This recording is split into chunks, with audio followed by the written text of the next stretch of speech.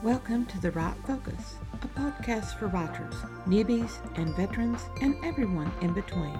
We're hosted by Emma Lee with the assistance of Remy Black and Edie Rooms, all from Writers Inc. Books. Our focus is productivity, process, craft, and tools. Each episode lasts as long as it takes to fix a quick dinner, drive a short commute, or take a brisk walk. Resources and links are in the show notes. Visit us at therightfocus.blogspot.com. Now, on to this week's episode. It's the June Writing Challenge. First, our check-in for our third week of writing. How did you do with your daily writing? My goal, remember, is 1,500 words per day. The first week, I only achieved 2,592 words. The second week, I reached 10,723, still short of my goal of 21,000 words by the 13th of June. But I expected that, since I spent the first week on sketching my foundational scenes. This third week will prove the benefit of the first week. Day 14, I had 1,780 words, pages 56 to 64. Day 15, 942, page 64 to 68. I had errands to run that day. Errands have to be done, otherwise people don't eat. Day 16, 1,200 words even, which sometimes hitting an even is an odd for me. Page 69 to 77. Chapter 9, completed on that day.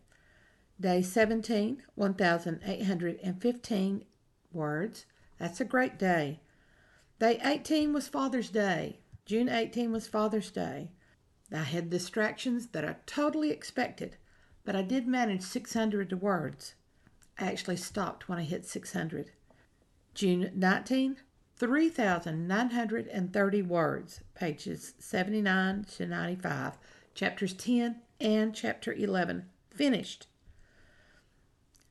And June 20, I finished this seventh day with 1,000 words, inserting new backstory for one of the protagonists. This is not a new scene, but a paragraph here and there, or a single line at different places, those single lines at the best places for the protagonist to remember something from the past. I had 3 great days, 1,780 and 1,815, and the phenomenal day of 3,930. I know some people write 5,000 to 9,000 words a day. I can't do that. Not at the creative flow of Rough Write. Total plotters can do it, but I think they don't count the days at the beginning when they do their story creation. A writer of whom I am in awe, Lindsay Buroker, does it and publishes enough. Logic proves that she's telling the truth. I cannot write that many words a day, and I became happier with my process when I admitted I could not do it. I have achieved over 9,000 words on long draft days, but I've mentioned before that my draft stage is not story creation for me. Anyway, these 7 days, June 14 to 20, I've achieved 10,267 words. That's 23,582 total words for June in the manuscript. That's 1,179 words per day. I'm not meeting my goal of 1,500 words per day.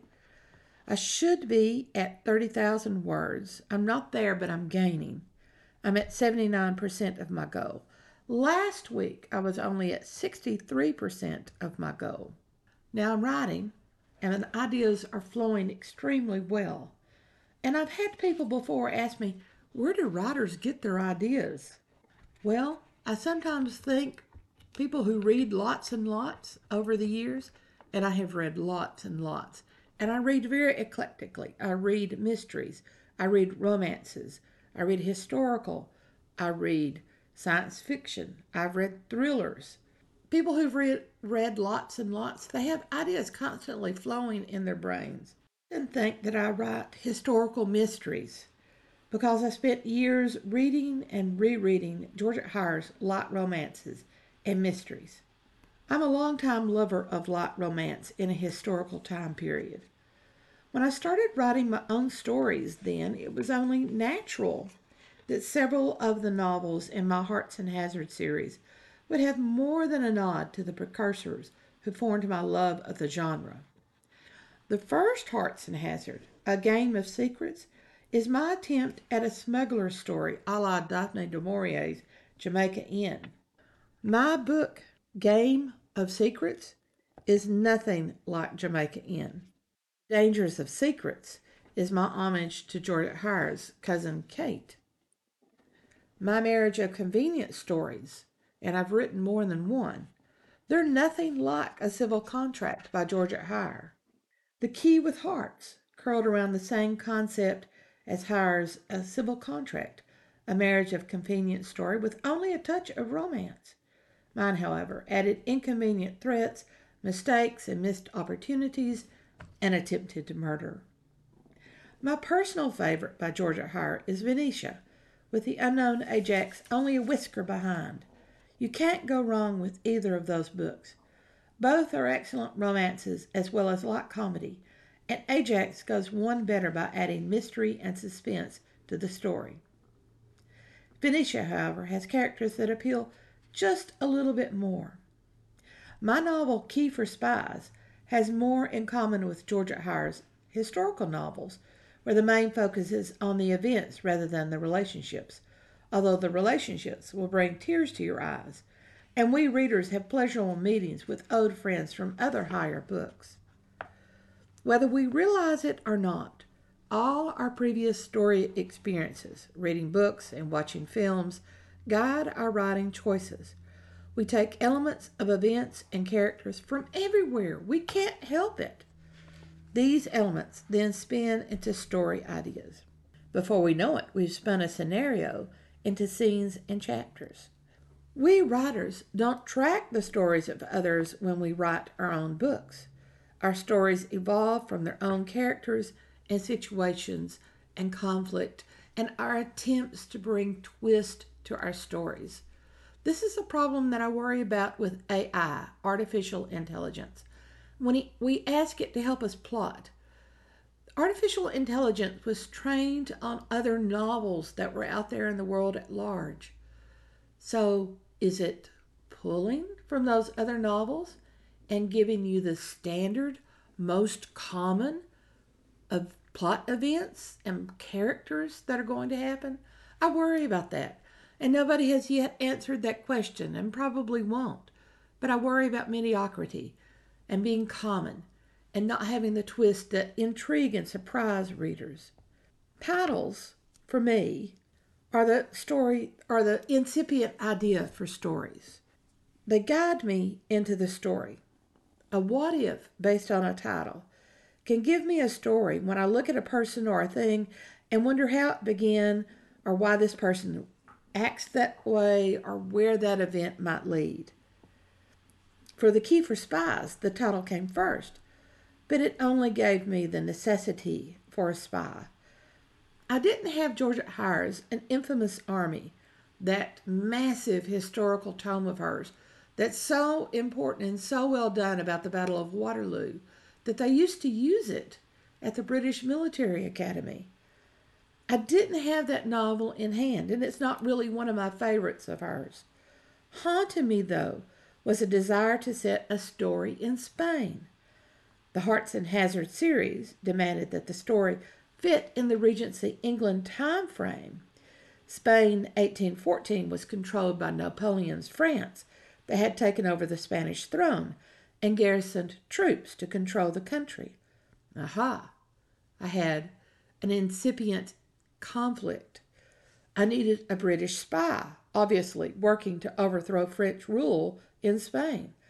The British spy would need help from people of Spain, therefore Spanish guerrillas entered the story. I considered a female spy, But before a female spy could touch toe to the manuscript ground, the image of a Spanish lady shooting a pistol emerged. She emerged as Muriel Ateba, reluctant leader of guerrillas. So titles, characters requirement, character inspiration, these set up the elements that I wanted to use.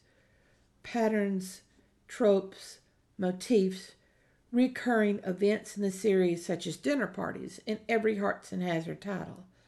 That's all that is necessary to start writing. Everything else is a gift from the creative muse. I hope as you're writing during the June Writing Challenge, you're discovering those creative inspirations, the character requirements, the plot developments that build naturally one next into the next, along with your surprising twist that will intrigue and pique the reader's curiosity. I hope that's the writing that you're doing here during the June Writing Challenge. We have another week and the last few days of June. So keep working at your goal. We only have a few more days that are left in our challenge. Thanks for listening to The Write Focus, a podcast for writers at all levels, hosted by Emma Lee from Writers Inc. Books, assisted by Remy Black and Edie Runes. Our focus is productivity, process, craft, and tools. Music is licensed through Audio Jungle, called Background Music Loop. Its creator is Alexander Polishchuk, known on Audio Jungle as Plastic 3. The music comes in different iterations. Show notes and resource links for this and other episodes can be found at thewritefocus.blogspot.com. Write to us at winkbooks@aol.com when you have questions, comments, and speculations. We will try to answer you as quickly as possible. By the way, we will not mind your email address. That's rude. If you find value in our content, share with your writing friends or write a review. We're small beans here without the advertising budget of the big peeps, and you can make a difference. And whatever occurs, write on.